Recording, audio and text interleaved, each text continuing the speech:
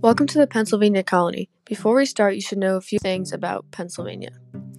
Pennsylvania was one of the original 13 colonies, which was founded by William Penn. Pennsylvania's capital, Philadelphia, was the site of the First and Second Continental Congress in 1774 and 1775, which was the year before Pennsylvania was founded.